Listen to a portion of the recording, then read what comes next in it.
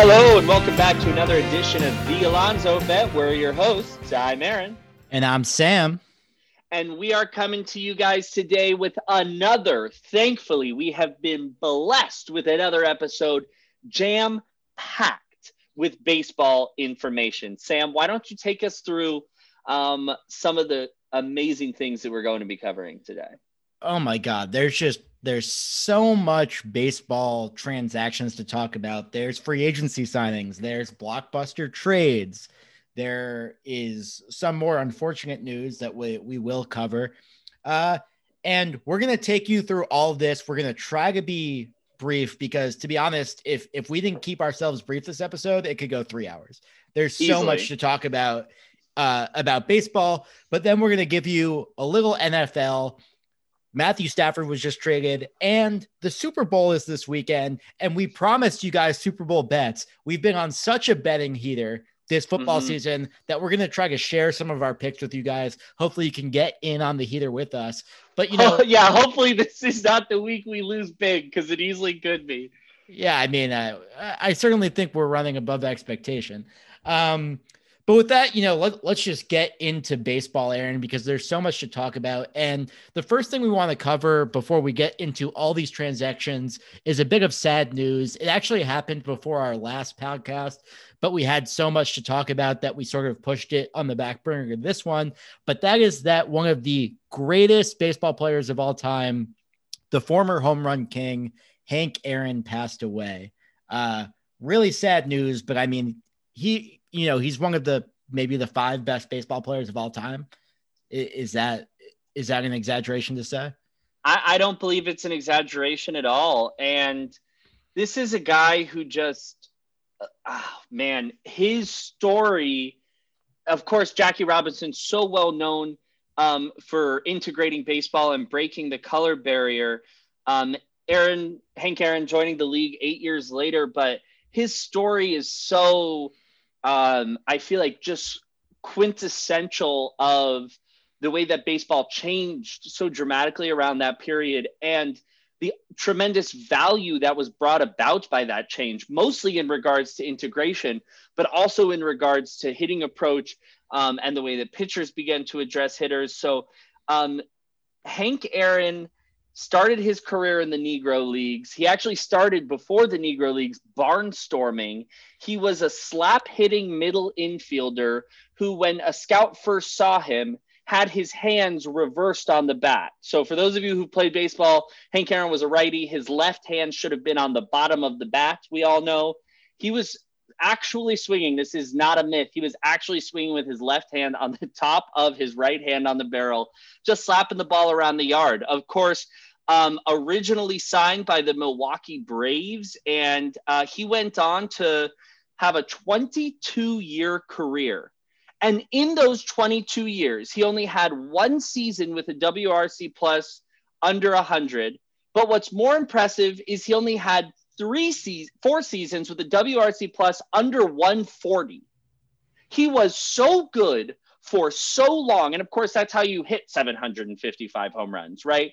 But you just really cannot understate or underestimate how amazing his run was from 1955 to 1973, where he had 190, 177, 180, 165 WRC pluses over and over and over again. He hit 45, 30 home runs every single year, and he drove in 100 runs every single year with the exception of 68. I mean, his career WRC plus is 153. I mean, most guys are lucky to have that in a single season. And it's not like, this is one of those guys who had like Sandy Koufax type career where his star shined so bright for a short amount of time. A 153 WRC plus over almost 14,000 plate appearances in 22 seasons. Hank Aaron is a giant of the game. He was a giant of a human being. Nobody who I have ever heard discuss him has anything negative about him to say on or off the field. He changed the way hitters hit. He set the standard for power hitters truly in Major League Baseball. And it's a sad, sad day for the game to see him pass. But of course, Major League Baseball is better for having him in it. Yeah, all-time leader in RBIs, all-time leader in total bases, of course, was the all-time home run king until Barry Bonds passed him. Absolute legend of the game, easily a top 5 ball player of all time. You could argue the greatest ball player of all time. Yeah, and that's a totally legitimate argument. And if somehow you aren't so familiar with Hank Aaron, I urge you to not only look up his stats, on Baseball Reference or Fangraphs or whatever you like, because the stats will blow you away, but read about his life, read about what he did before and after the game, because he's truly a guy that deserves all the honor and recognition he's gotten, and will continue to get posthumously. So our condolences to the Aaron family and to the baseball community at large. A sad day, a very sad day. Yeah. But let's celebrate Hank Aaron. And like Aaron said, if you don't know much about him, I urge you to look up his incredible career stats, read some about him. But with that, let's get into modern day baseball. Spring training is quickly approaching, and with that, a lot of the free agents are signing. And one of the big guys on the market for a long time was JT Realmuto, and he has ended up back with the Phillies, like I think many have expected over this free agency period. I mean, it always seemed like the best fit. It seemed like he wanted to go back. It seemed like the Phillies really couldn't operate without him. He ends up going back to the Phillies for 5 years, 115. What are your thoughts on this, Aaron? Yeah, I mean, did he deserve a little bit more? Maybe, but as a catcher, it's so hard really to estimate that, because you're talking about average annual value plus the length of the deal. The guys are willing to sacrifice a little AAV for a longer deal. The teams are willing to boost the AAV for a shorter deal. So maybe this deal is fair at the end of the day, but I think the big takeaway here is mostly just that the Phillies absolutely needed to do this, right? Like they don't really, even after his signing, have that much of a chance, I think, in that division, which now looks very, very strong with the Braves and Mets. The Nats are assembling a team that could conceivably compete. The Phillies also could conceivably compete, but it's an uphill battle for them. And it was basically a lost cause without Realmuto. So they absolutely needed to get this done. Realmuto gets to stay in Philly knowing that Bryce Harper will be there for his entire tenure. I think he sees some value in being able to stay in one place. He never seemed to want to leave Miami in the first place, even though they were so bad. So I think at the end of the day, good job by both sides. Yeah, I mean, I think 5 years, 115 is like, that's good for Realmuto. Like if I'm the Phillies, I'm happy I got him there. Cause he is, it's not best. Good for Realmuto. It is a good price to sign Realmuto at. That's right. But I mean, this is still the biggest contract in history for a catcher. So I mean, like, I don't think Realmuto can necessarily be like complaining super much. And he is probably the best catcher in baseball. If you want to argue that it's Grandal, I certainly think that's a fair argument. But I also think that's more of an argument towards how bad that position is right now than it is to how good Realmuto is. Because don't get me wrong, Realmuto is a great player. He's a guy who sort of had 3 straight years of around 5 wins above replacement, was very good last year for the Phillies. He's one of the best framing catchers in the league, and that's a skill he's really improved in his game. He has the best pop time in the league, a very good and he's one of the best offensive catchers in the league, if not the best offensive catcher. You're right about that, but I think one thing to remember is that the catcher position is so weak offensively that I think because Realmuto is the best offensive catcher in the league, often people can maybe, I think, a bit overrate his offensive game. Like he is a career, 109 WRC plus hitter. He's never had a season above 130. So like he is a good hitter, but he's not an elite hitter. And I think because he's a good hitting catcher at a position where hitting has been so bad, especially in the last few years, I think he can get a bit overrated sometimes. Right. But like, of course, this is a win for the Phillies to get Real Muto. And, while we're talking about Real Muto, let's bring in the fact that the Phillies also. I will say, sorry, really quick, Sam. I will say that I don't know if I actually believe that Real Muto is the best offensive catcher in baseball. I think it might be Yasmani Grandal, but he's definitely top 3. No question. Yeah, I totally agree with that. And the Phillies in sort of a similar move also brought back Didi Gregorius, who again is like, not a world beater, but is a good player that you certainly are not complaining is your shortstop for the 2021 season. That was a 2-year, $28 million contract. But here's my general takeaway of the moves the Phillies have made, which is like, these are moves the Phillies absolutely had to make if they wanted any chance to compete for a playoff spot this season. But at the end of the day, the Phillies were the 4th best team in the NL East before they made these moves, and they're still the 4th best team in the NL East. Like, this was not a team that was 2 players away from competing for a division title.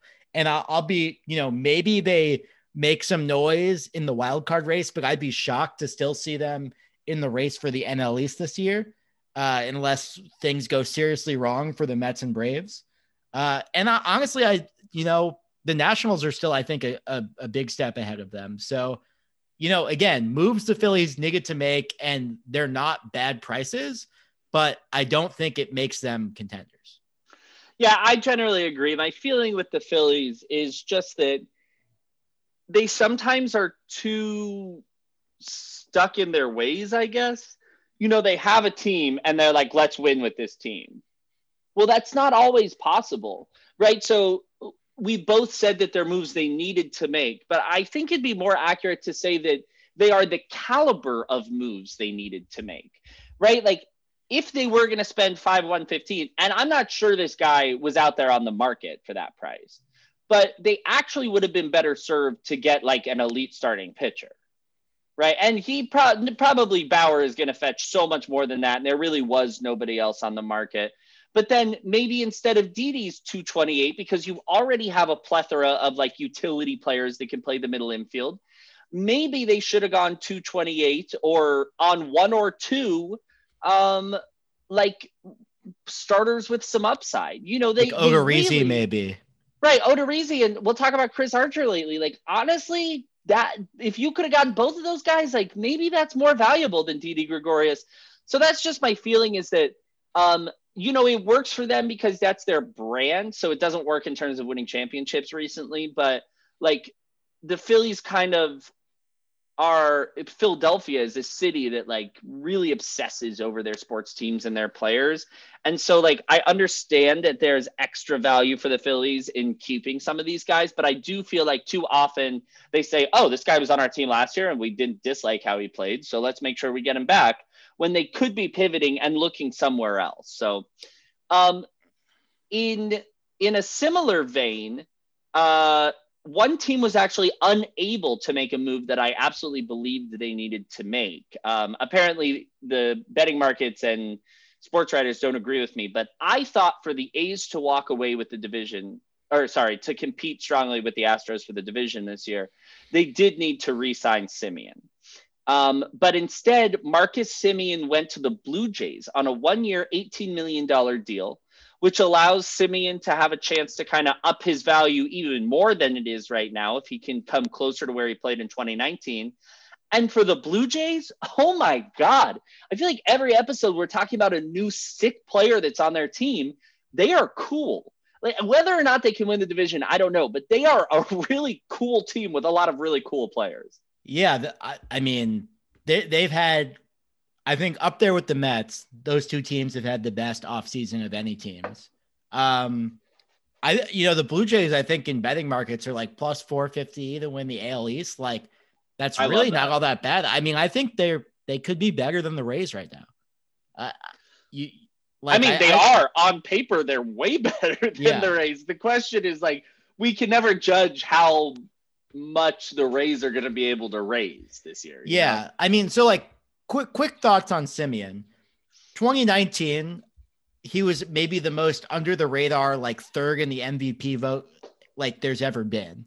Like 7.6 WAR, a 138 WRC plus while playing really good defense at shortstop. I mean, it was the breakout season that people have been waiting for out of him, building upon a very good 2018 season where he had a 4 WAR, was about an average hitter while playing good defense at shortstop. But 2020, he took a big step back, was back down to a 92 WRC plus. And now we're talking about literally only 1 year where he's ever been an above average hitter in the major leagues. And it was this, absolutely incredible 2019 season. And if he had become a free agent after 2019, like he would have been cashing in. Yeah, he would have gotten paid. But, 60 games in 2020, like, do we view that as a step back or just a small sample?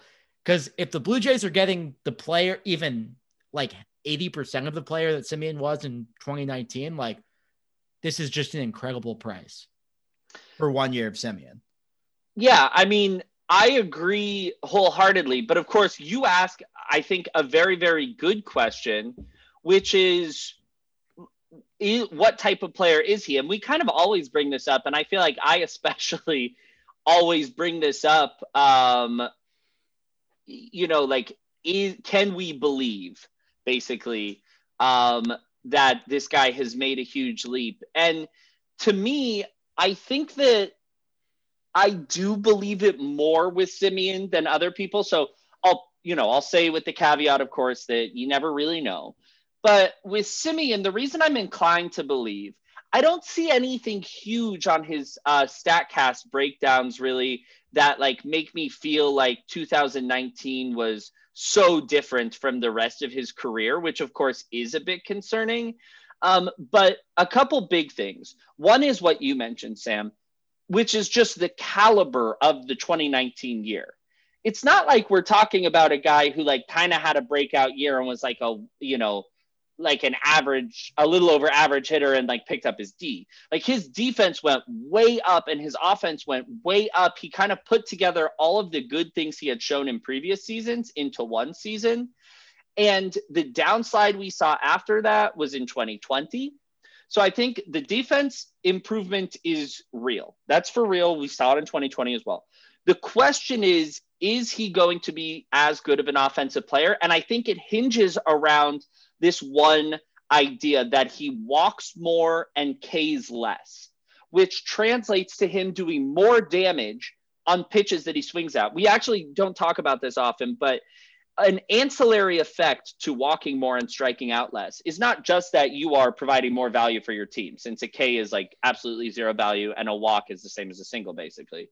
But it's also that in general, you see the trend with that as players begin to make harder contact. And you certainly see that with Marcus Semien, because when they are swinging, they're swinging at pitches in the zone that they can do damage with.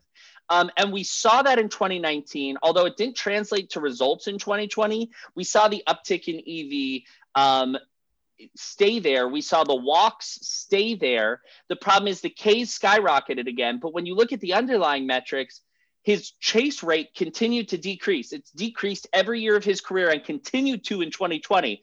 So at the end of the day, he just didn't see the ball well enough to hit it. I'm willing to chalk something like that up to the weird season in 2020, to the added pressure maybe of being so good in 2019 and needing to come put the team on his back in a weird season. Is it going to work out? I don't know. But 1 year, $18 million on a team that's already this exciting, I absolutely love it. Because worst case, Semien plays good defense for them up the middle and is an average hitter in the 8 hole in their lineup. However, something that I've never noticed before is that, Semien is, in 2018 and 2019, he was worth 14 and 12 defensive runs saved, respectively. Outs above average, the StatCast defensive stat has never really liked him. So starting in 2017, they had him in the 11th percentile, 17th percentile, 13th percentile, and 6th percentile the last 4 years. So I'm wondering if, it's possible that the defense was a bit of a mirage based on positioning and in defensive runs saved and outs above average, because I'd never looked at this before,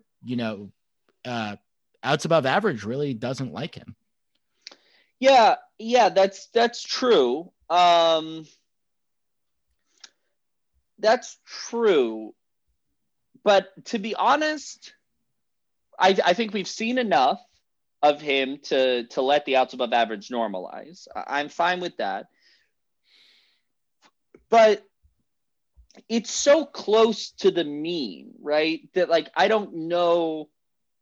I don't know. I have a hard time reading this, but I think it's a great point for you to bring up, Sam, which is that it is a bit concerning to see some of the underlying defensive metrics cast doubt on what looks to be the more real aspect of his or the more sustainable aspect of his improvement. Yeah, exactly. I don't know. And it's worth mentioning, by the way, that in 2020, he actually was very bad, right? Like his XWOBA was in the 10th percentile. His barrel rate was in the 27th percentile. Like he still was good on whiffs, he was good on walks, but his XBA was in the 7th percentile. Like he was bad. So there's risk here. But for the Blue Jays, if they're willing to pay the money, right? If they're not vexed about him ending up in the 8 hole in their lineup at $18 million, then good on him. Because what if he's the difference maker, right? What if he's just a 5 WAR player? Like that's huge. Which is totally possible, and that's great. Right. But he was a 7 WAR player in a 7.5 WAR player in 2019. So. I'm certainly going to take the under on that. That's got to be a career. Yeah, me too. So another move that the Blue Jays made is that they traded for Steven Matz. They traded away 3 prospects: Sean Reed-Foley, Yennsy Diaz, and Josh Winkowski. None of these guys are, world-beating prospects, but they're all guys that are sort of seen as like sort of high upside. Major league talent. Yeah. Bullpen arms mostly. They're basically, again, they're not trading out of the top part of their minor league system, but they're guys that can contribute to a roster. Right. And they did this in return for Steven Matz, who is coming off by far the worst season of his career. He had a -0.6 WAR, a 9.6 ERA, a 7.7 FIP. However, I do want to note, he actually had the highest strikeout rate of his career at 10.5 Ks per 9. His walk rate was about in line with his career walk rate, 2.9 walks per 9. And his xFIP was a much more palatable 4.15, which is, again, not an ace type guy, but a guy who can be like a 4 in your rotation.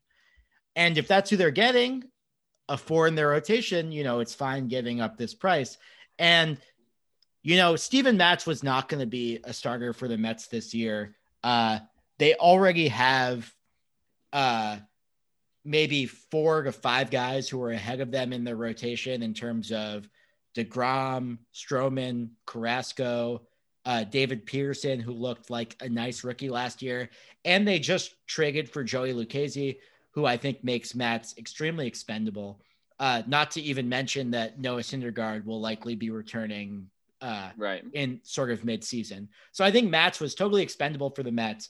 But I am a guy who is sort of always been an irrational believer in Matz. Like, he's always just looked like he had such good stuff from a lefty arm, like a mid-90s fastball, a nice curve, a decent changeup. And it's just like he just needed to figure out how to pitch, how to put it all together. And he wasn't able to do that with the Mets.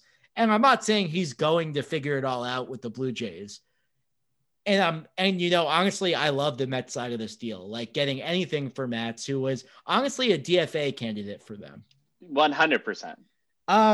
But I'll also say, like, I don't hate it for the Blue Jays. Like, I don't think Matz is as bad as his reputation has gotten to. Like, and I think he's a guy who has the talent that if he just finally gets something to click, could put together a really good season. So I don't mind it as a flyer for the Blue Jays.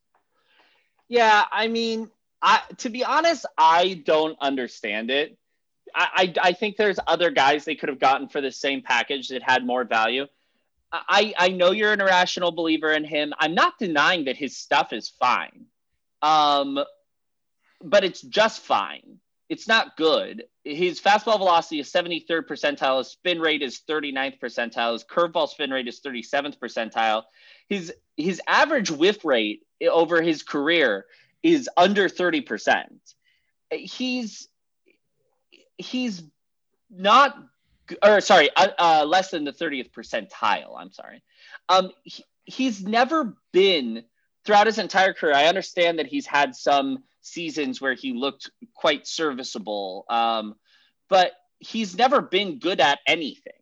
He has been serviceable at some things. So does he have the upside to potentially end up as a back of the rotation arm? Yes. I will note that there was one game against the Nats in 2019 that I remember you texting me, Matz looks unhittable right now. Yeah, but then what happened in that game? I think he gave up 5 runs in the 5th inning or something. Like, he did look amazing to start the game, but then he got shelled. So I don't know. For the Blue Jays, fine. I would have chosen someone else, but maybe they see something. Maybe they see what you see and they can get something out of him. I think in kind of a corresponding move, the Mets signed Jordan Yamamoto, who'd been DFA'd from the Marlins system, or they traded for him technically, but didn't really give anything up. I think on aggregate between those two, the Mets actually get a lot. And for me, Jordan Yamamoto is a guy who I, can easily see being just as good, if not better than Steven Matz next year. Plus there's some upside from him being a fairly well-regarded prospect just 3 years ago. Yeah, and if everything goes right for the Mets this year, Jordan Yamamoto will not throw a single inning for them. Yeah, exactly. Well, he'll not start a single. Yeah, exactly. But this is the type of move that good contending teams make, which is that they plan for the downside. And right. Jordan Yamamoto as a sort of a starter for a couple of months is someone that you can get by with, rather than throwing a terrible depth piece out of AAA. So I like these sorts of moves out of the Mets. They're the type of moves that a real organization makes and not like a cost-cutting terrible move. And along with that, they got a really nice piece in the bullpen with Aaron Loop at 1 year, $3 million. He's a guy that's looked pretty nice for the Rays. Has the sidearm lefty slot. And the Mets are actually, didn't really have lefties in their bullpen. 2.5 ERA for the Rays last year. FIP and XFIP around 3.8. But sometimes, you can be a bit more skeptical of you can maybe go a bit more by run prevention when it comes to these guys with really funky windups who can generate maybe weaker contact than you'd expect from like a fielding independent perspective. So yeah, for $3 million, it's a great add to their bullpen. Just a really solid, not game-changing in any way, but the type of move you need to make to win. Just a really solid reliever, a guy who they're going to be able to count on, maybe not in their highest leverage situations, but they don't need him there. They're going to be able to count on him in the 6th inning, sometimes in the 7th inning, in close games, in blowouts to throw a couple innings. It's a good pickup for them. Now, a couple of big pickups in the AL Central, actually. The Twins pick up Andrelton Simmons for 1 year, $10.5 million. I know how I feel about this, Sam. He's 31 years old, keep in mind. How do you feel about this? I think it's great. I'm not convinced that Marcus Semien will be any more valuable than Andrelton Simmons next year. I mean, Andrelton Simmons is maybe the greatest fielding shortstop of all time, other than Ozzie Smith, maybe. You could definitely argue it. Yeah. He's been the best fielder in baseball for the last decade.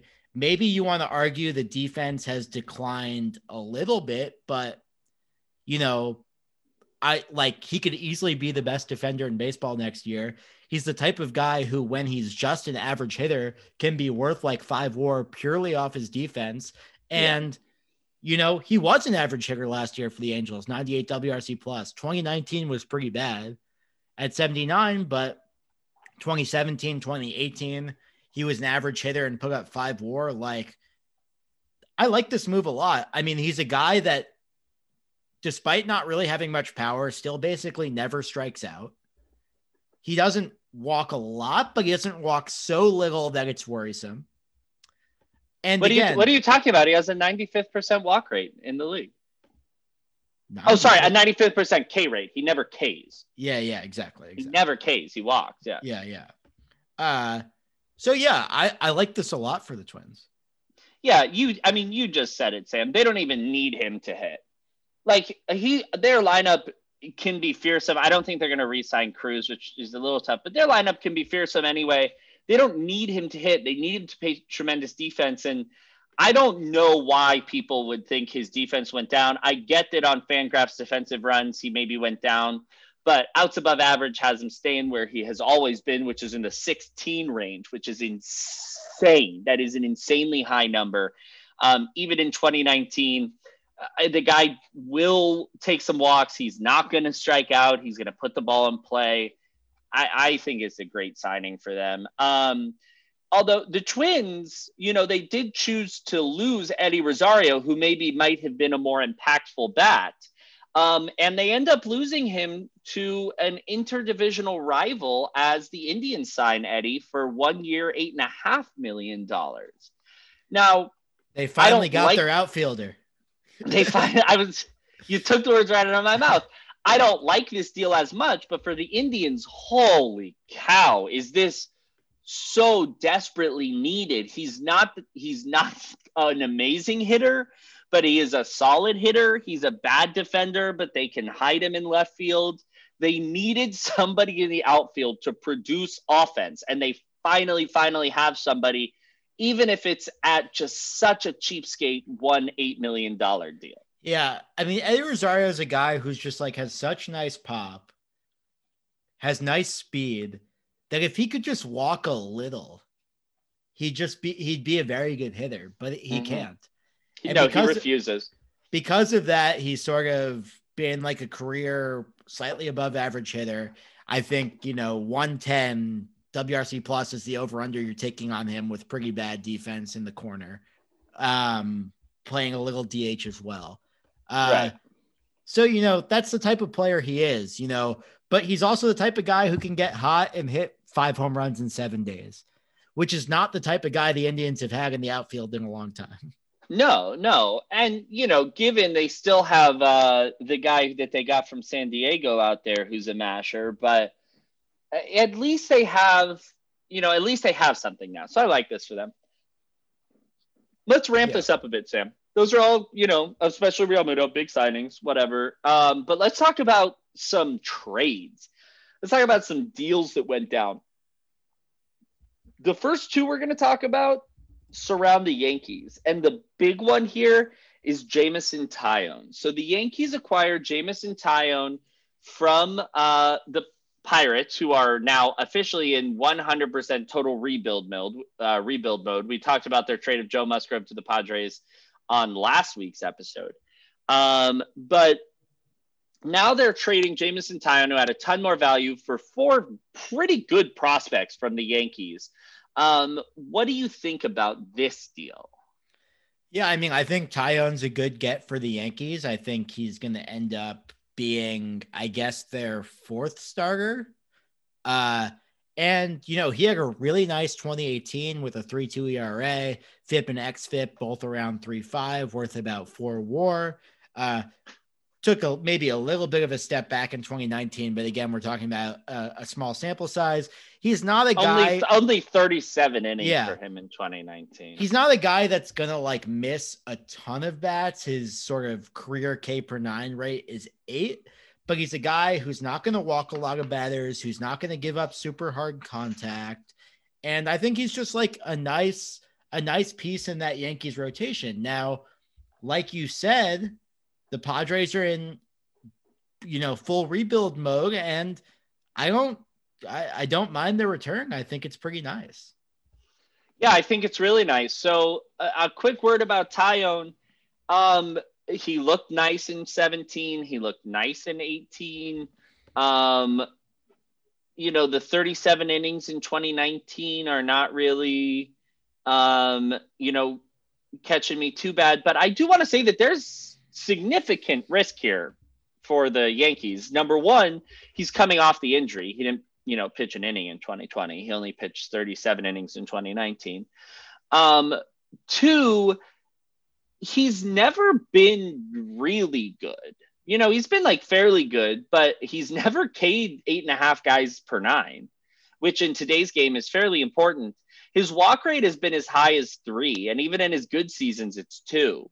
Um, there's risk here. There's significant risk. So I like it for the Yankees. I mean, just another opportunity to get an absolute stud, and they didn't even dip that deep into their farm system, but they did give up 4 really good guys. So to tell you why I love this trade so much for the Pirates, who I think sell at a good time where Taillon still has a lot of value because of his years of team control.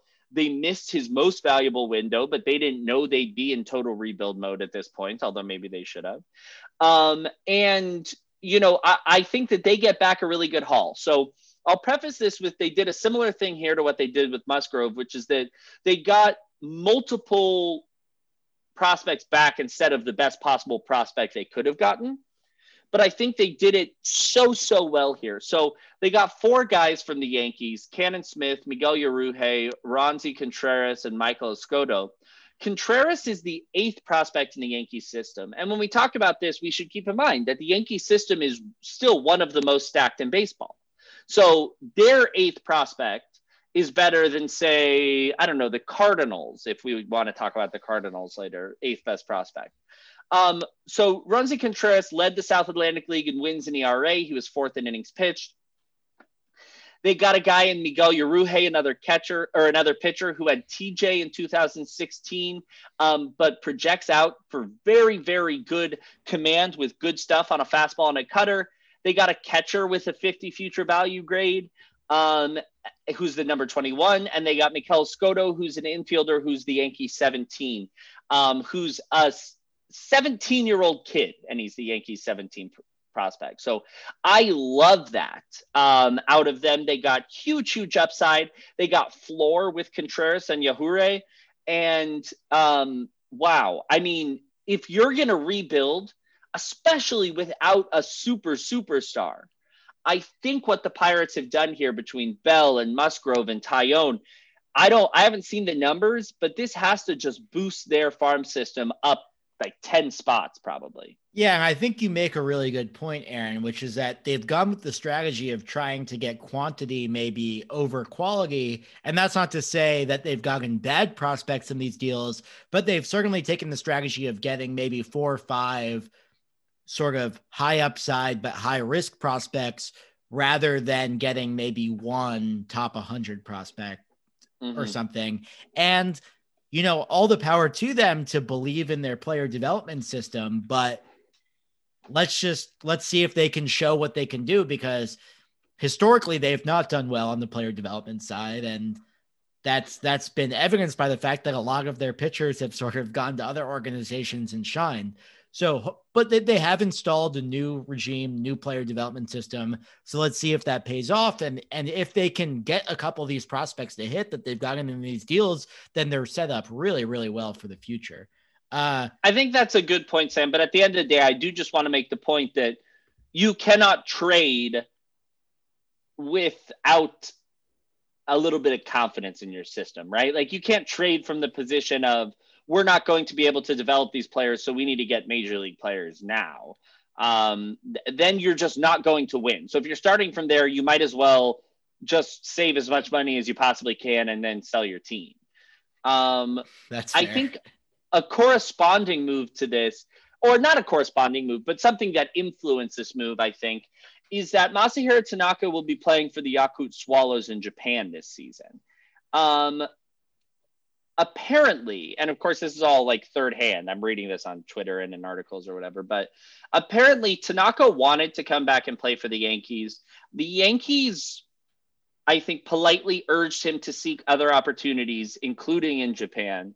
I think Tanaka did eventually want to go back to Japan. So he was able to make some type of like quasi unwritten agreement with the Yankees where they leave the door open for a future return. He tries to go and win a championship in Japan. And then I think he fully intends to at least come back and pitch stateside at some point before he hangs the cleats up. Sorry, go ahead. I think we'll see Tanaka in the major leagues again. He's still a good pitcher. I mean, he's going to be a good 3 or 4 on basically any staff in the major leagues. And, it's a shame he got injured during his first season in the majors because he was just so dominant when he came over to the Yankees on that contract, which was, I think, like 7 years, 140 or something. He's maybe the best Japanese pitcher the major leagues has ever seen. He's definitely up there. I mean, there's been some other quite good ones, but he's definitely up there. But I mean, if this is the end of Major League Baseball for Tanaka, which I don't think it is, he's had a really nice career and has been really good for the Yankees for the whole contract that he was on. And like, maybe you're a bit disappointed that he didn't turn into like, a Cy Young contender, but I think it's hard to be disappointed with what you got out of him for 6-7 years if you're the Yankees. I mean, you basically, got 150 plus innings with solid run prevention. He didn't really walk guys at a high clip, and he K'd guys fine enough. Like, he was just a really solid pitcher for the entirety of the deal. You have to be really, really happy pulling a guy over from Japan on a long deal like that and getting that return. So a couple other moves made here by the Yankees, or I guess one more move. This one, it really has both me and Sam kind of scratching our heads. The Yankees trade Adam Ottavino and $850,000 and a prospect named Frank German or Herman to the Red Sox for a player to be named later. And this basically just has to be a salary dump. Ottavino is earned $9 million annually over the next 2 years. The Yankees apparently didn't want to be tied into that contract any longer. No, I think he's on the final year of his deal. So really? You think this is? So it's just $9 million this year. I mean, okay. Yeah, he's a free agent in 2022. So, yeah, I don't know. I guess this is them saving eight and a quarter. I don't get. It's weird. I don't get it. Ottavino had a 6 ERA last year, but that was in 18 innings, and the peripheral still looked good. Was still striking out 12.5 per 9. Walked a lot of batters like he always does, but had like a 3.5 FIP. Like, he's a good relief pitcher. Yeah, he's maybe not the best relief pitcher for the Yankees, but I think he now, and you mentioned this before we started recording, I think he is now the best relief pitcher for the Red Sox. Yeah, I mean, it's just the Red Sox bullpen is in shambles, and this addition for them is absolutely huge. He probably won't close games for them because there's still this weird thing about throwing in the 9th inning in Major League Baseball for some reason. But I do think that he will be an important part of their bullpen. So a huge pickup for them. For the Yankees, I guess, look, when you have the type of depth both in the majors and the minors that the Yankees do, you can afford to make some moves like this, I guess. But a really weird, a really bizarre deal, I think, between interdivisional rivals who really don't trade all that much. For the Red Sox, the only other thing they had going on is that Pedroia has officially retired. Of course, this isn't really a huge deal because he's been effectively retired for maybe like 3 seasons now.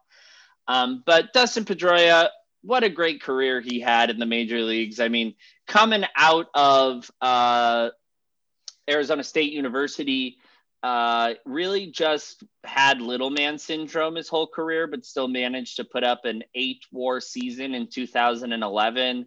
He walked at a good clip. He never really K'd that much. He played good to very good defense at various points of his career. Won an MVP in 2000. Won an MVP, exactly. He was a hard-nosed, gritty player who was able to find success through it almost looked like sheer will at times. Of course, that's discounting his superhuman hand-eye coordination that none of us could ever possess. But I read a almost unbelievable story after Pedroia retired, which is that after 7 years of playing with him, David Ortiz did not know that Dustin Pedroia's first name was Dustin and thought it was Pee-wee.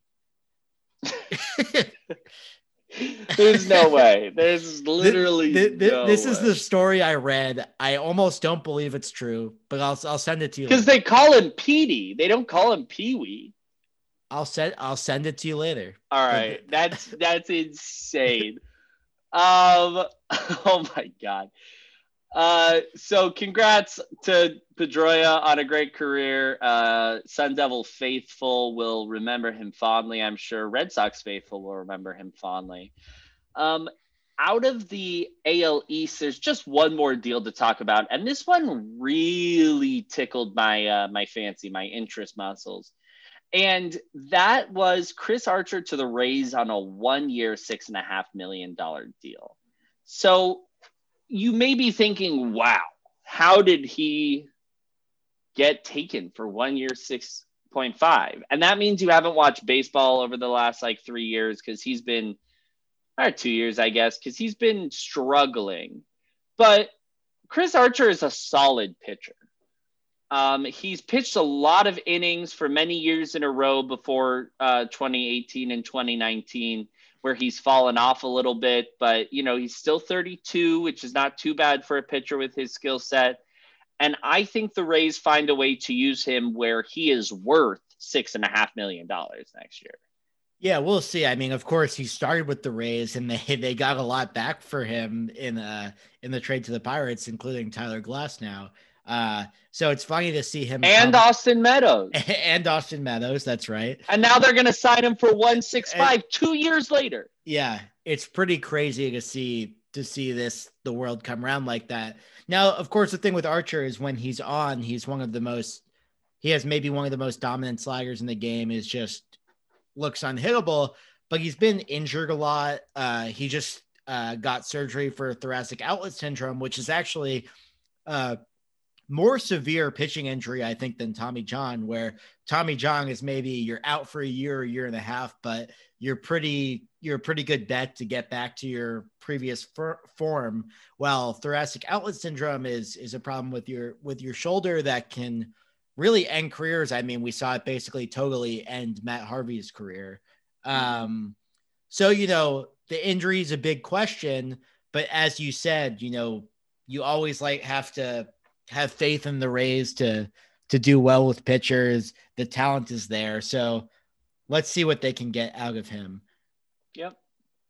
So another pitcher that was signed who's had more recent success than Chris Archer is Brad Hand, who was signed by the Nats at 1 year, 10.5.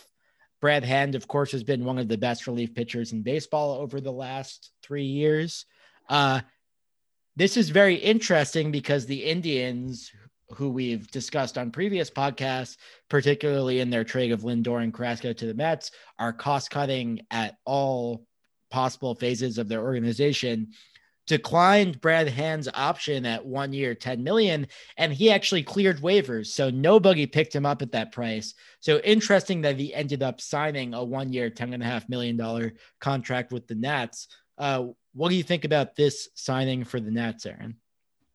Well, I'm trying to understand why the Nats didn't claim him on waivers and save $500,000, right? Like, I must not understand something or not be privy to something where they would just like willingly, you know, fork over an extra $500,000.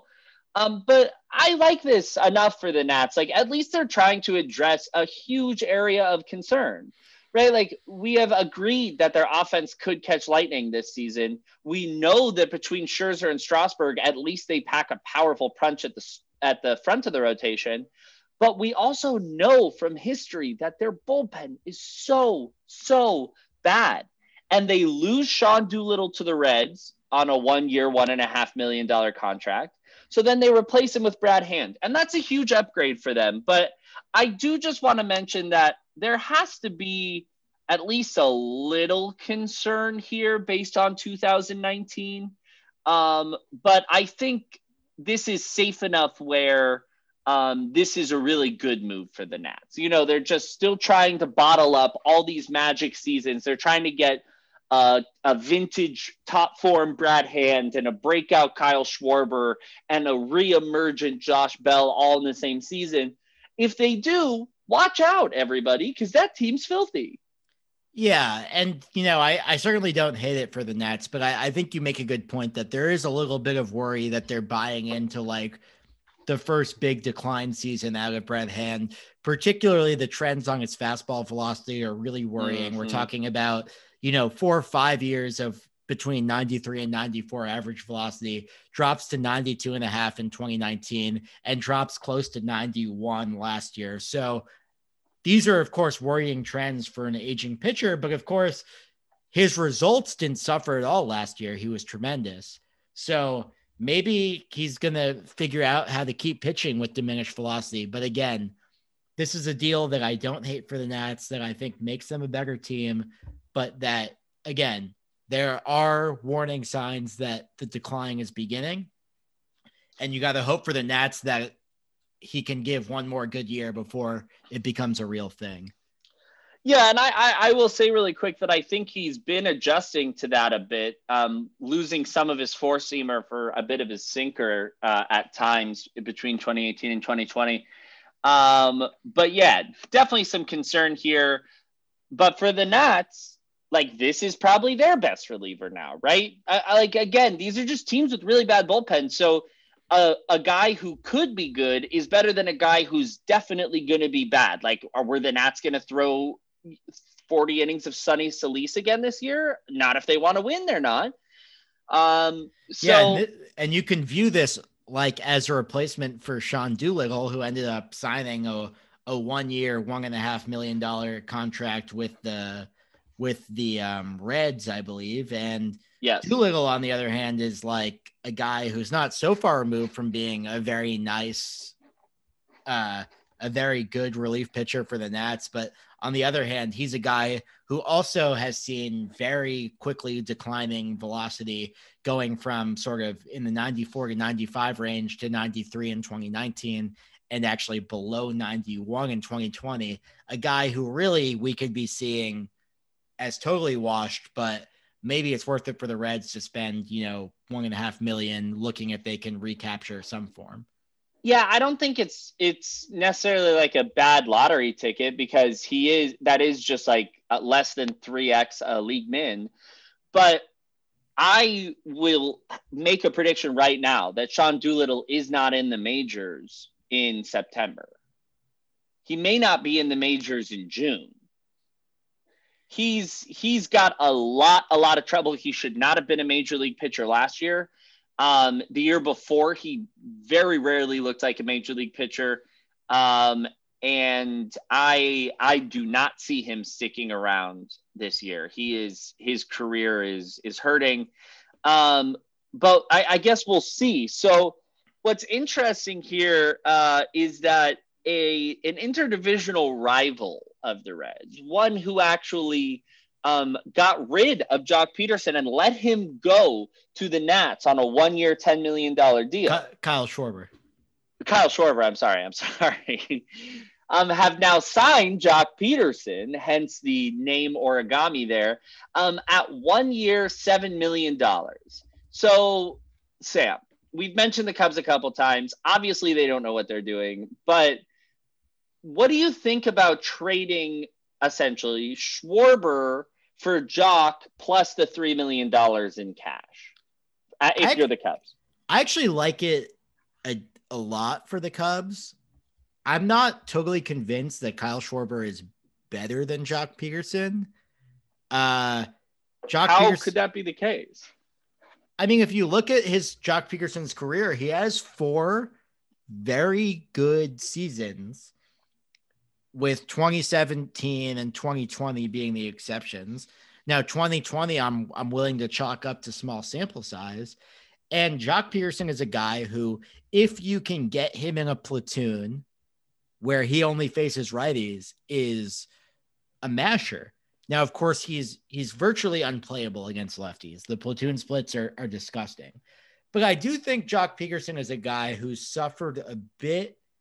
His reputation, I think, has suffered a bit from being part of the Dodgers all these years, where I think he would have been an everyday player for a lot of teams. But because he's been on the Dodgers, he's been forced into a lot of platoon splits, playing off the bench. And I do wonder if he's sort of given the opportunity to play every day, if his talent will finally show out and he can have even more of a breakout season than he has in the past. But to be honest, I mean, 4 of his 6 career seasons have been 3 WAR or higher. I mean, that's a bargain compared to what Kyle Schwarber's going to be. Yeah. I mean, I would not. I'd be hard pressed to argue that he has a lower floor than Schwarber. So I believe that he does have a higher floor than Schwarber, but I don't know, man. I have the exact same take as you, which is that I think a big part of his career has been platooning. But my take is not that he's suddenly going to improve against lefties, because the Dodgers actually took great pains to give him opportunities against lefties. My feeling is that when he is exposed regularly to lefties, those stats that are not cumulative, like WRC plus, which I think is a big part of what you're basing your offensive opinion of him on, which is totally fair. I think that's going down significantly because he has to now play, instead of maybe 25 to 30% of his plate appearances against lefties, he'll probably take 45% of his plate appearances against lefties next year. The Cubs aren't going to platoon him. And I think that's going to hurt at least our perception of his offensive value next season. That's certainly possible. I mean, I think it's going to come down to how the Cubs use him, but I will note that it's not like Schwarber is crushing lefties. Like, he has similar problems. Fair enough. Okay. Wow. That's a lot of baseball. But here's the thing. We're actually not done, Sam, because we've done a bit of bamboozling to our listeners today, and we have saved the biggest move of the offseason so far, besides maybe Francisco Lindor.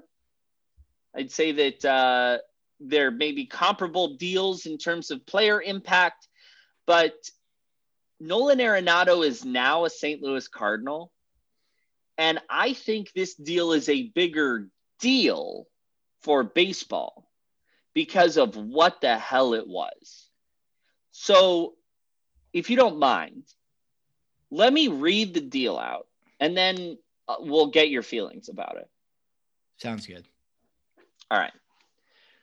So the St. Louis Cardinals received Nolan Arenado, the franchise cornerstone, the drafted and developed heart of the Colorado Rockies, a 9-month-year-old man who has been a perennial MVP candidate since 2015 and potentially the best third baseman in all of baseball every single year since 2015, with the exception of potentially last year.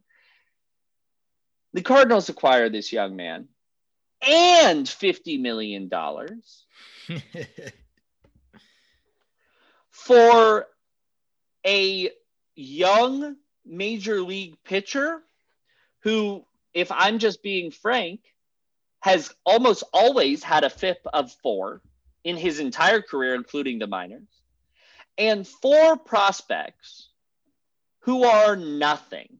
The best of the prospects is 11th in the Cards organization, nowhere to be found in Baseball America's top 100, and all of them have 40 future value.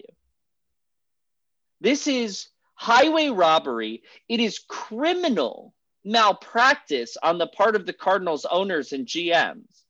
And it is, maybe it's not armed robbery, but it's like a crime where the robber has placed his victim in a hypnotic state before willingly taking their goods. Yeah, I mean, it's hard to disagree with you. This move is totally inexplicable out of the Rockies.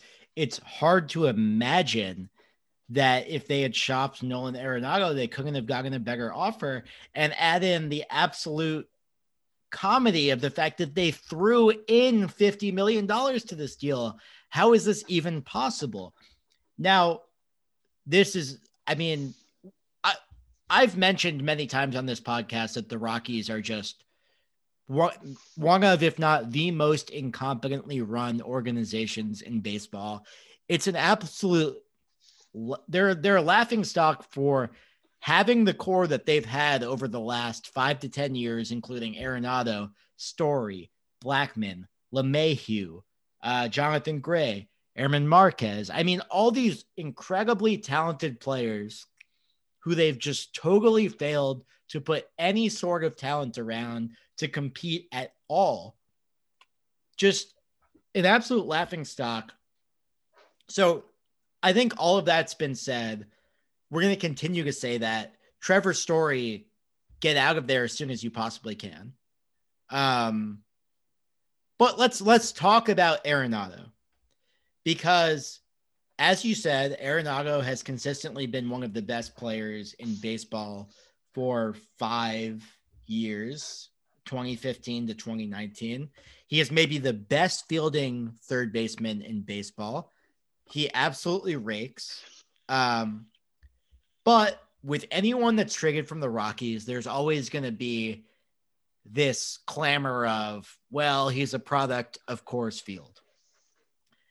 And because of that, they'll often look at these massive home road splits between Coors Field and their road games.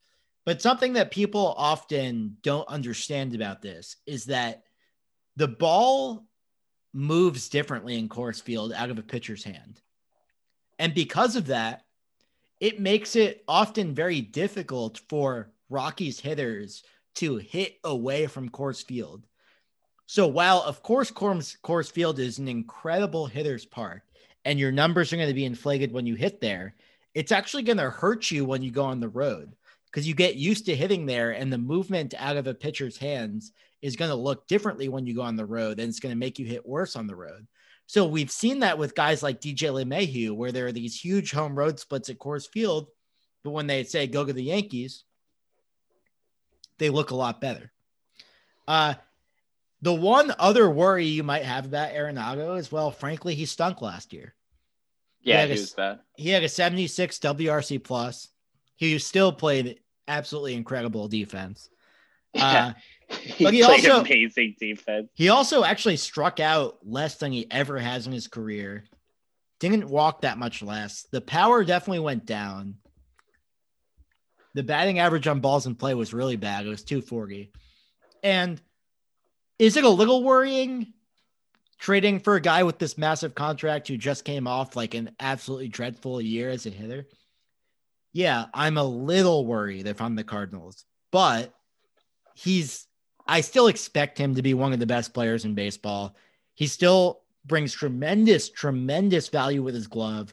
I'm willing to chalk up last season to a weird, like when you have a guy with Arenado's track record, I am very willing to chalk up last season to maybe he had maybe he didn't train enough during the layoff. Maybe he dove in the third game and his shoulder was bothering him for the next 30. Like he only played 48 games.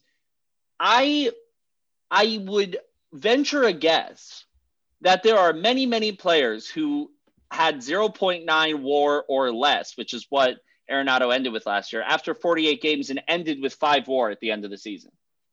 Like Arenado could have just easily been a 5 WAR player in a 162 game season, even with those first 48 games last year.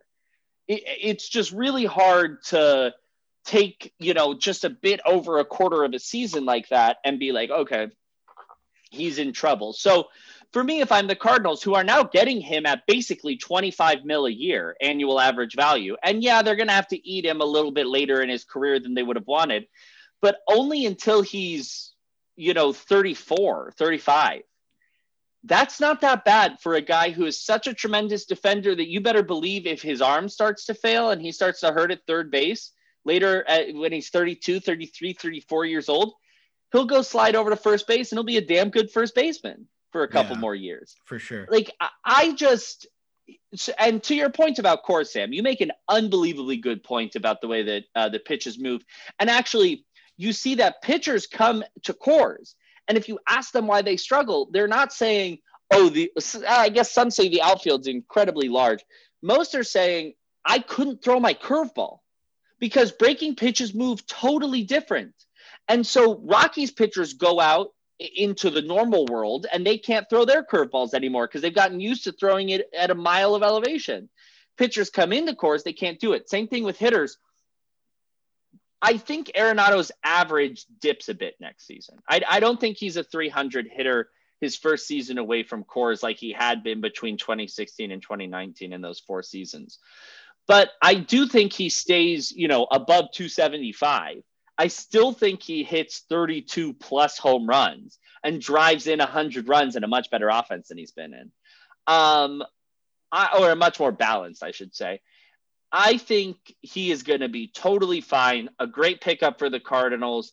The Rockies owner and GM Dick Monfort and Jeff Bridrich should be seriously questioned, and they have been. I don't know if you saw Cespedes Family Barbecue tweeting about this today, but they were getting mad weird in their interview about Arenado, like saying like really introspective stuff. At one point, Dick Monfort was like, "No, I've never thought about firing Jeff Bridich, but I've thought about firing myself." On the back of that, Bidrich says, "Blame me for the Cardinals trade. This is like 5 hours ago. It just happened." And they're already like, "Oh my God." Yeah, they're like, "Oh my God, huge mistake. Blame me." It's just, there's something so weird going on. And like, I don't think that any of them are necessarily bad people. Like, you don't see them just being total villains and being like, "You're all morons and don't get how smart we are." But at the same time, like, how can you be so self-aware of what a bad thing you've done just like a day afterwards when it's this consequential to your career and the careers of many people who are technically your employees? I'm kind of infuriated by all of this, but let's see. I mean, I think this goes from, "Oh my God, the NL Central's a goat rodeo. What's going to happen?" to just bye-bye Cardinals, right? Like, they're just going to win the division by 5 games now. We'll see. I mean, I still don't think they're that good. I still think they're worse than 4 to 5 other teams in the NL, but that just speaks to the East and West just being way better than the Central. Yeah. So another piece of baseball news that's going to make you mad.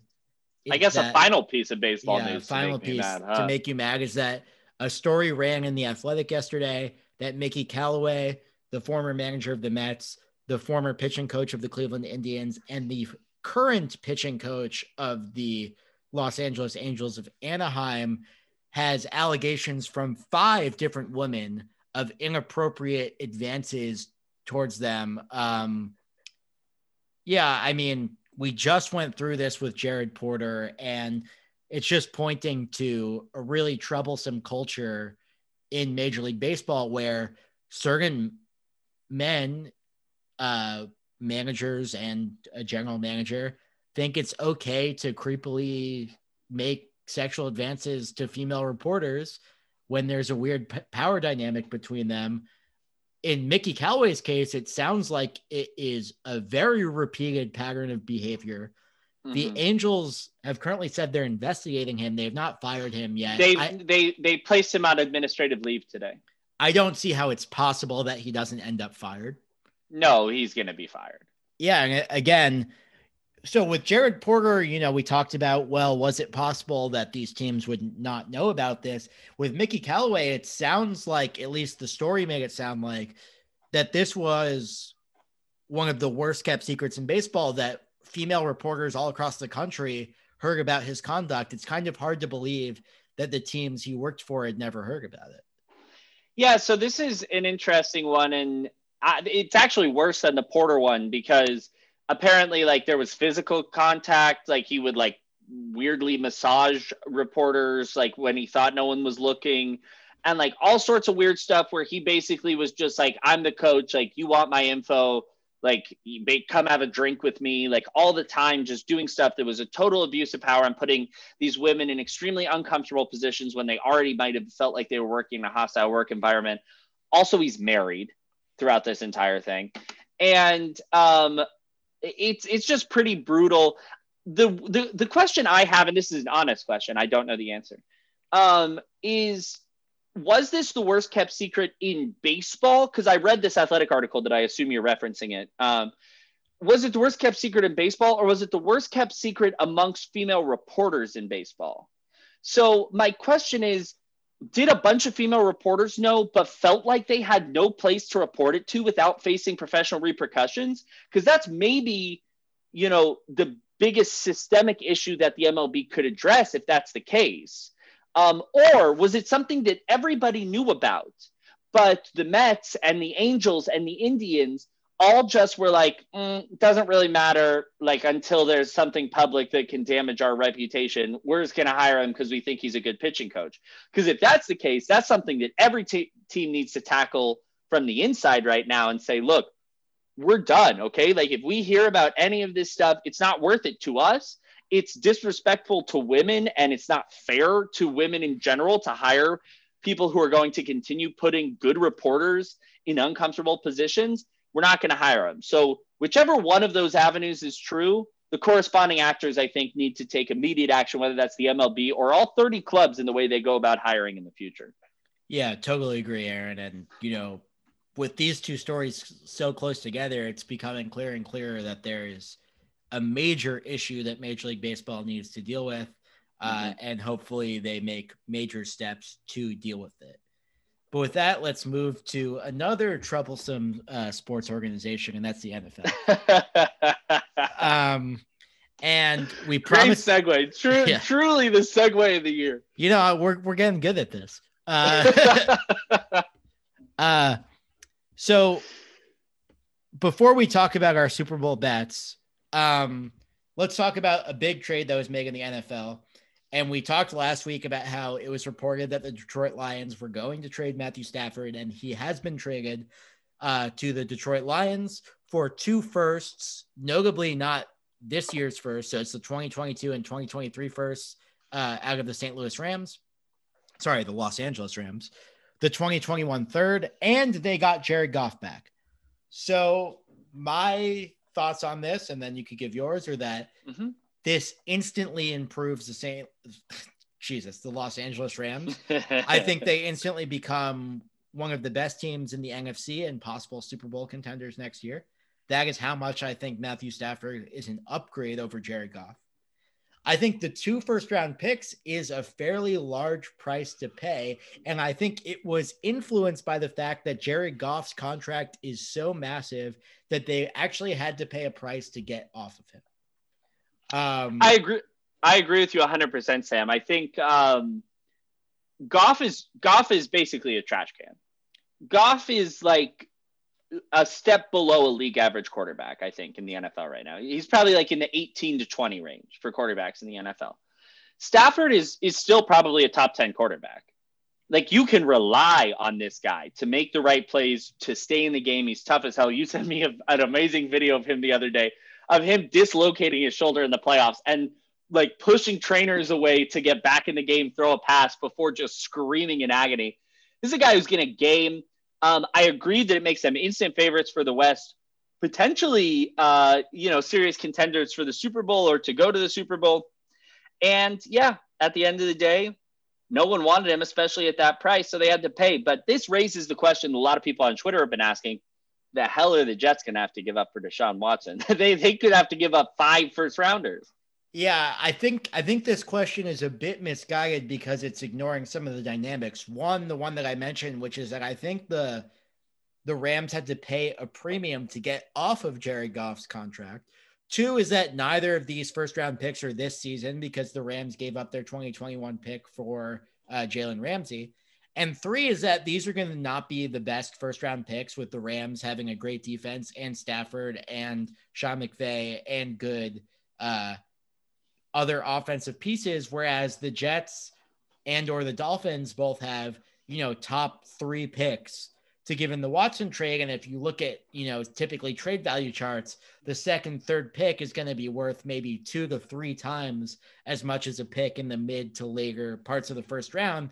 So again, right. I think people are maybe reading a bit too much into this, into thinking about what it's going to take to get Watson. But, of course, this was a big price to pay for Stafford. The price is going to be even bigger for Deshaun Watson. So it's interesting to look at that. But with that, let's get into Super Bowl bets. And yeah, baby, folks, this is what everybody's been waiting for. Folks, we cannot be held accountable for the money you lose. I just want to be very clear about that disclaimer. With that being said, We both have tremendous ROIs on this football season. I think it is almost completely due to luck, but I can't be sure about it. We could just be great bettors. We could be great. So with that, let's go through a few bets. The first is just the game prediction. We have the Chiefs at minus 167, and I believe the Bucks are at, let me find it real quick. The Bucks are at, I'm sorry, folks. DraftKings is being very annoying. Bucks are at like plus 143 or something. Plus 143. Okay. I have the Chiefs winning this game, and I also think betting the Chiefs is the better bet. I think they're a much better team. Yeah, I mean, I honestly think getting the Chiefs at minus 167 is like pretty nice here because did they play? Yeah, they played during the regular season. They played on the 29th. And I would imagine that it was probably like minus 260 plus 210 or something. Yeah, I mean, I'm not sure. I mean, if you're going to have one worry about the Chiefs, it's that their offensive line is a bit beat up. And the Bucks are not bad at getting to the quarterback, but of course, Patrick Mahomes is the best quarterback under pressure of any quarterback in the NFL. And that's why teams simply don't blitz him. So He's a guy that can stand up under some offensive line hurting. And the Chiefs sort of showed that they can flip the switch. They absolutely demolished the Bills last week, who I think are a better team than the Bucs. So yeah, agreed. So I like the Chiefs in this game. What's your favorite MVP bet here? I think the best MVP bet, and I hate it because I hate making like futures bets at these odds, but I think Tom Brady at 210 is kind of a slam dunk. Just because we're not saying that the game's a toss-up, but we're saying it's like 3-2. But if the Bucs win, I literally don't see a scenario where Tom Brady is not the MVP, right? Like this is the storyline that the NFL has been trying to concoct for years. They finally have it. They finally have Brady on a different team away from Belichick going to the Super Bowl. And if he wins it, he's the one that's going to get credit for it, no matter what everybody else does on the field. So basically, I think you're by betting Brady at plus 210, you're betting the Bucs money line at plus 210. I totally agree with you. And I think that's a bet I'm going to make as a hedge to some of the big bets I make on the Chiefs to win this game. Mahomes is at minus 106, which again, like I think if the Chiefs win, Mahomes will probably be the MVP, but I don't think it's as a big slam dunk as Brady, not because there's a difference in sort of necessarily their talent level or like the talent level around them, but more just because of a narrative type thing, as you said. Yeah. And because of that, if we're looking at maybe some long shot MVP bets to make. Well, and let me say really quick before you talk about long shot MVP bets, I could almost argue that the narrative will work against Mahomes this year if someone else plays really well, because there was no question that he was not the MVP last season of the last Super Bowl, right? Like Darrell Williams should have won that MVP. Damian Williams. Williams, I'm sorry. Mahomes won it, yeah. But Mahomes won it. So but people knew that Damian Williams was really the MVP of that game. So I almost feel like if somebody comes out to this game and balls out, they may have the narrative in their favor, as weird as that might sound. So with that, I kind of gave it away, but I do think Darrell Williams at plus 4,000 is a pretty good, that's 40-1. I think that's a pretty good bet for MVP. I also have that as a bet. And as I mentioned, like I could see a scenario where the Chiefs are just up a log in this game and they just pound the rock to win it. And maybe Darrell Williams breaks off a couple big runs to cement the game. And that could lead to a weird stat line that gives him the MVP. Now, of course, another dynamic here is that Clyde Edwards-Helaire has been the Chiefs' #1 running back all year, but he has been injured. Is he finally healthy enough to come back and get the majority of the carries? That's a big question mark. This isn't a super long shot, but the other bet I do like is Travis Kelce at plus 1,300. This is partially a narrative thing. I mean, Travis Kelce until the last game of the season, as a tight end, had more receiving yards than any other player in the league. He's widely recognized as like one of the most dangerous sort of set non-quarterbacks in the league. He's highly respected. Kelce at plus 1,300 is a bet I really like. And of course, the Chiefs are a team that scheme around their great players. And while I could see the Bucs maybe trying to take away Tyreek Hill with double coverage and stuff like that, I just don't see how you take away Travis Kelce. The dude's too good. He's too big of a matchup problem for anyone you want to put on him as a tight end. And when the Chiefs have that speed around the rest of the field, like I almost don't see a possibility of Kelce going under 100 yards.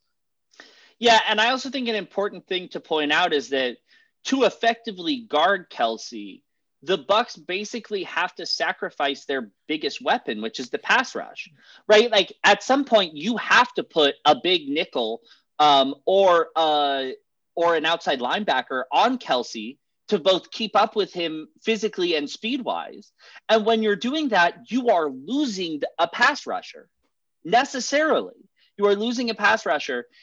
So he is going to be a really tough matchup piece for them.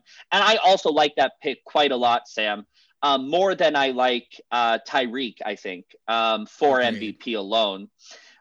The other guy I have, though, and I'll just mention this. I think as far as super long shots go, obviously Darrell Williams is a much better value at 40-1. But Mecole Hardman at 50-1 is a possibility. He returns kicks for them, which I know we're not really seeing kick returns anymore, but it's an added area for him to provide benefit. He had this whole storyline in the last week where he dropped the ball and all his teammates were like, come on, you'll get him next time, bud. And like that could play into this. And he is, always a danger to catch a touchdown pass from Patrick Mahomes, who looks in random places every game. And Andy Reid is known for busting out random ass big plays to random players in big games. He is very good at that. He has done it consistently. So I don't mind Mecole Hardman here for MVP. And also taking us into our first CD bets, I don't mind him for first CD at plus 1,700 either. Yeah. And let's get into first TD bets. I'm going to take you through 6 I like, which is it's going to include 1 from each team, both at the sort of favorite range, mid odds range, and long range. And folks, Aaron and I are just huge first TD bettors. We love it more than anything. And again, we hit on them a lot. I'm not sure if we're running like 99th percentile this season, but our ROI on these things is really high. So maybe listen to us. I don't know. I don't know. I don't know either, but I will say that we make more money than I think DraftKings intends us to on these first CD bets. Yeah. So the 2 I like in terms of favorites are I like Travis Kelce at plus 650 for a lot of the reasons I explained earlier. And also because the Chiefs love to scheme up weird plays for him in the red zone. They love to do this little shovel pass to him as he runs past Mahomes up the center. I hate it. The whole line goes one way, he goes the other, and they flip it to him. So I like Kelce at plus 650, and I like Mike Evans at plus 900, where sometimes when it gets in the red zone, like Mike Evans is the receiver that Tom Brady locks eyes on, tries to get it to him. Mid-tier range. Yeah. Well, let me give you my favorites too. I actually prefer Hill to Kelce just in first TD bets because Hill is always a threat to get out of the gate really fast. And I mean that both literally and, metaphorically. If they're going to double him, it often is not happening in the first quarter. They're often trying to execute their best game plan in the first quarter. And then if he burns them once or twice, they're going to put him on. So I really like Hill actually at plus 650, even though that's normally too low for me to bet. And then I also had Mike Evans, who I think at plus 900 is you got to throw a couple checks on him because this guy is like the first TD king. I think he actually notched a first TD in like 6 games this season, which is extraordinarily high. And he won me like 150 a couple of weeks ago. Yeah. On 14-1. Yeah. He brings it down. He's physical. He's big. And Tom Brady loves him in the end zone. So I also have them. For mid-tier, I actually have 3 here, so I hope that's okay. Of course. I have Darrell Williams just because, again, and actually you could take, if we get closer to game day and you see Clyde Edwards-Helaire because Darrell Williams is plus 1,300 and Edwards Helaire is 1,250. So whichever one of them you see as more likely for getting more touches, you got to throw him in on that, I think.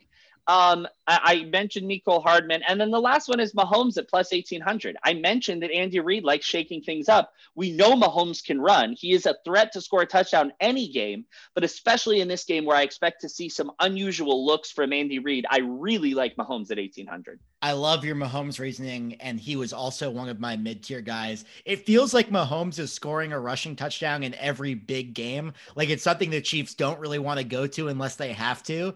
And then like he's such a threat on the move as a passer that he can sort of freeze the defenders and get in those red zone situations. So I love right. He's not like Lamar. When he approaches the line, defenders can't crash in because he's still a threat to throw a 45-yard dime. Exactly. So Mahomes at plus 1,800 is a bet I also love. My other mid-tier option that I like a lot, and I find myself betting him a lot, is Cameron Brate at plus 2,200. Cameron Brate is a guy who Brady just loves to look to in the red zone, and a guy that the Bucs call plays for in the red zone a lot. So whenever you can find a guy who is getting a lot of red zone looks, and I actually think he's maybe gotten, anecdotally from watching Bucs games, has gotten maybe a bit unlucky in terms of total touchdowns relative to the number of looks he gets in the red zone. He's a guy I often like in terms of value for these first TD bets. And then in terms of my long bets, there's two I like. One is Tyler Johnson at plus 5,500. Tyler Johnson is a guy who... That's the best bet on this list. Yeah, he's a guy... in terms of value. Who... he's down there on the Bucs wide receiver chart. I mean, we're talking about Edwins, Godwin, Gronkowski, Brate, Antonio Brown, Scotty Miller. These are all wide receivers that are ahead of him on the chart.